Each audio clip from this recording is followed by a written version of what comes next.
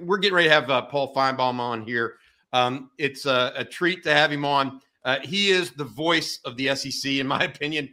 His show is an unbelievable mix of intelligent, articulate, well-sourced conversation with people that know what they're talking about around the SEC.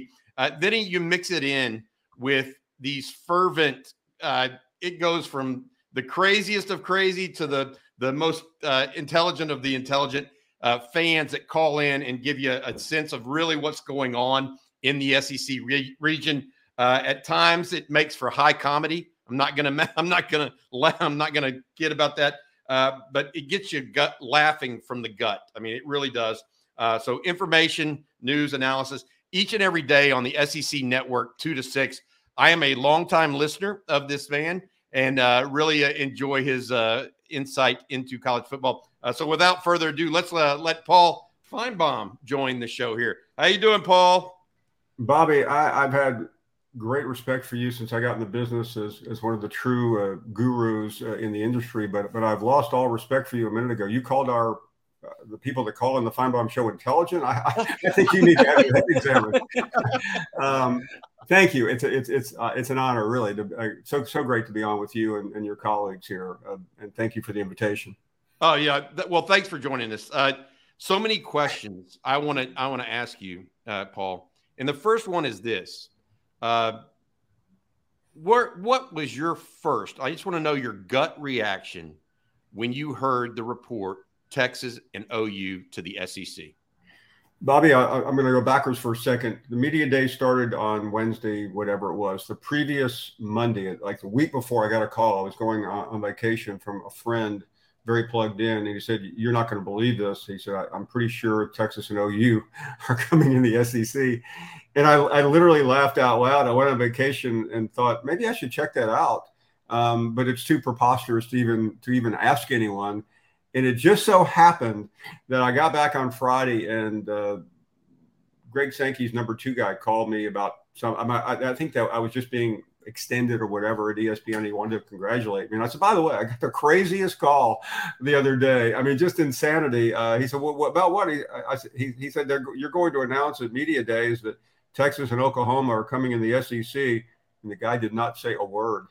And I'm thinking, this is actually going. And then I was afraid to tell anybody, because then I was going to get outed as the source. I mean, you're in one of those conflicts. I was a reporter my whole life, and now I'm like, do I want to blow up at media days with something that insane? So all weekend long, I didn't really want to bring it up, because then finally on Tuesday or Wednesday, I started getting texts from people going, you're not going to believe what's about to happen. And even after I heard it, I still didn't believe it, because I go so far back to 2010, 11, during that period when Texas was being wooed by the Pac-12, and all my Texas friends said, we want to go west. I mean, we're really not interested in you folks. And I said, that's fine. We'll go grab A&M. But I after having said all that, I have never been more excited about anything in the SEC. I think it was simply the biggest moment that I've ever experienced. The next week when the commissioner finally announced it, and I mean, listen, I'm excited about Oklahoma too, but there's just nothing like the University of Texas. Paul, you saw Texas firsthand this past weekend down in Alabama. Texas fans really enjoyed their time in Tuscaloosa. Not just at the game, Paul, but the lead up to the game. I went to Dreamland Barbecue on Friday. The whole thing, and that's what Texas fans, I think, have to look forward to, not just at Alabama, but across the SEC. But tell us about your thoughts on Texas and Alabama. I heard a lot of people say it was one of the bigger games that's been in Tuscaloosa in a long, long time, from a non-conference perspective, especially. Bobby, I think it's the biggest game since 2011, when we had a 1-2 matchup between LSU. And that was literally the biggest game I've ever seen. LeBron James could not even get a box. I mean, he was scrounging for a seat in like the President's Club, which by the way is not as impressive as it sounds. It's a couple hundred people who sit and grab pimento cheese sandwiches. I normally kind of go low key the night before the game because, you don't know, college town. I may have said something that upset somebody. But a couple of friends of mine came up from Birmingham, and we went out and we grabbed something, and we were walking back to the car, and we noticed people on the roof of a hotel. It just so happens to be a hotel owned by Nick Saban. And I said, why don't we just, let's go up there. And they said, do you think we can get in? I said, we'll figure it out. We went up, and as we were walking in the lobby, somebody waved at me, and I walked over, and there's this private room where Greg Abbott and his entourage. And, he called us over. I mean, we're chatting. We walk into the outside rooftop bar, which is all Longhorns. And listen, I've been on Wall Street. I've been in Beverly Hills. And I don't know whether there were 60 or 70 people with a band. I've never been around more money in my entire life.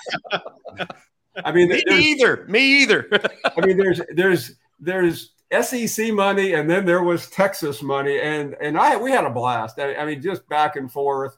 I saw Del Conte walk out to go to the elevator, the president of Texas, and I mean, there were no Alabama people there, and the Texas people were just reveling in it, which I was really gratified to see, because I wasn't 100% sure how this relationship between Texas people and Alabama people worked. I think the Alabama people were so intimidated that the Texas people would buy them out. They were nice to them.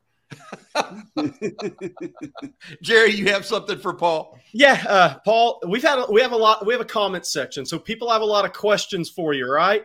Sure. One of the questions is on Texas A&M and Jimbo Fisher, because I think they heard you talk about Jimbo after the Miami loss, and just your overall thoughts on the A&M program right now. Kind of reiterate what you said, because obviously Texas fans are pretty on cloud 999 right now. Well, I'd made a vow just stay away from Jimbo as long as I could this year, because it was all about Bobby Petrino. I think we found that maybe they got rid of the wrong coordinator. The defensive side of the ball, it seems to be the problem now. But my theory that I espoused the other day was that as long as the Longhorns are down, Jimbo has a longer leash. But if Texas is really back, and guys, I think they are, more than I do, that puts so much more pressure. I mean, I've been around A&M now for some time, and the dynamics, and and they were feeling so great because they left the Big 12, they left the Longhorns, they didn't have to live in that shadow, and then they had such a phenomenal beginning. I'll never forget my first year at ESPN. The SEC network had not begun, and this is the reverse of how it usually works. They stuck me on College Game Day for the year. Just go. And the third week of the year, where were we? We were in College Station, and I did this editorial about how this program. This is with Manziel and Alabama coming in today. This is the IT program in the state. You go down the road to Texas, and Mack Brown is fighting for his job, and turned out he lost that night, I think, to Ole Miss. And it's just amazing to think about how little progress that program has made down there.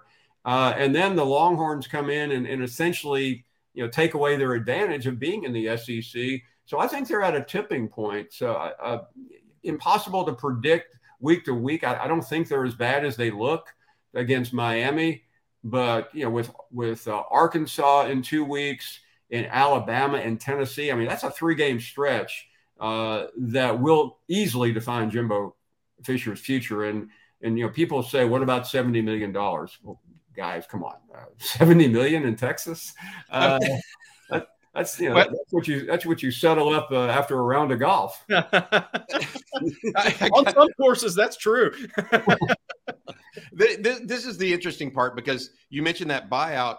One of the things that's happened because of all this realignment, Paul, not only has Texas gone to the SEC, but now you have, as a result of that, Texas was vilified for that, by the way, in the national media largely. Sure. But as a result of that, and you talked to Governor Abbott, and I spoke with him last week. This episode is brought to you by Hyperice, the leader in advanced warm-up and recovery technology.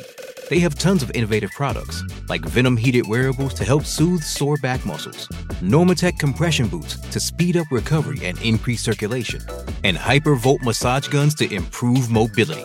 Loved by athletes like Naomi Osaka and Erling Haaland. Try them yourself.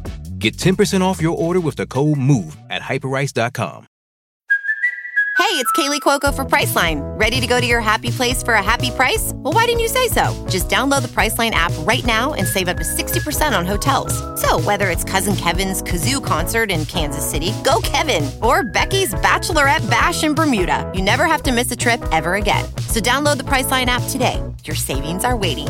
Go to your happy place for a happy price. Go to your happy price, Priceline. SMU is now in a Power 5 conference, and Houston is in a Power 5 conference.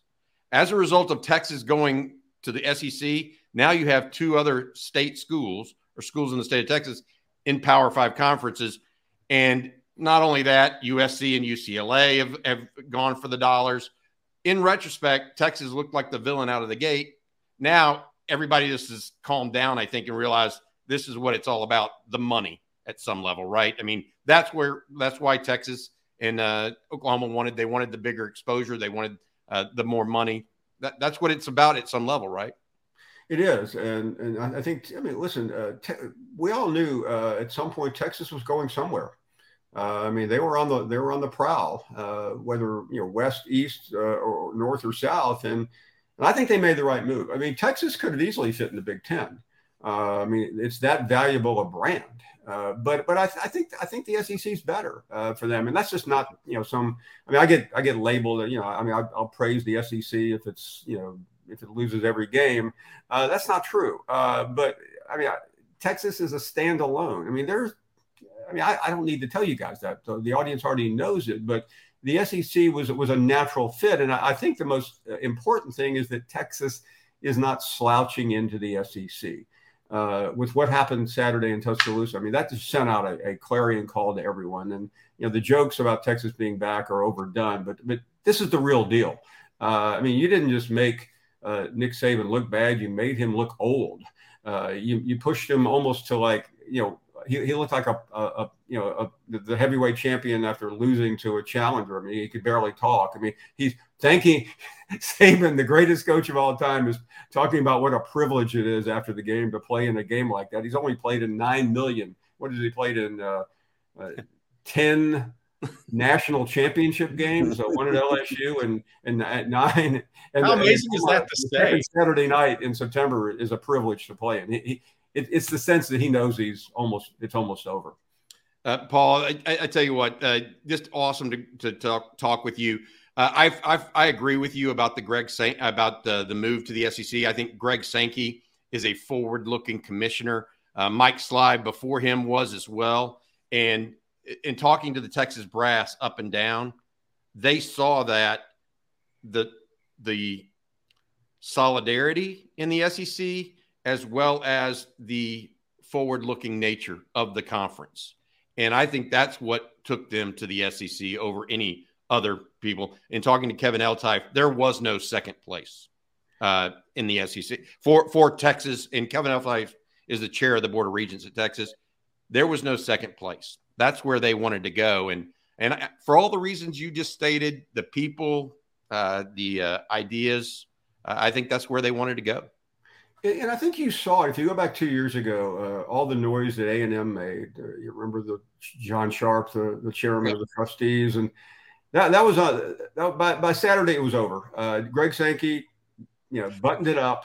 You juxtapose that versus what we just got through watching in Tallahassee. I mean, I used a very old reference the other day. A lot of my friends didn't know what I was talking about, but Bobby can relate. I mean, it reminded me of the toga party in Animal House, the late 70s movie where everybody just goes crazy on the college campus. You don't do that.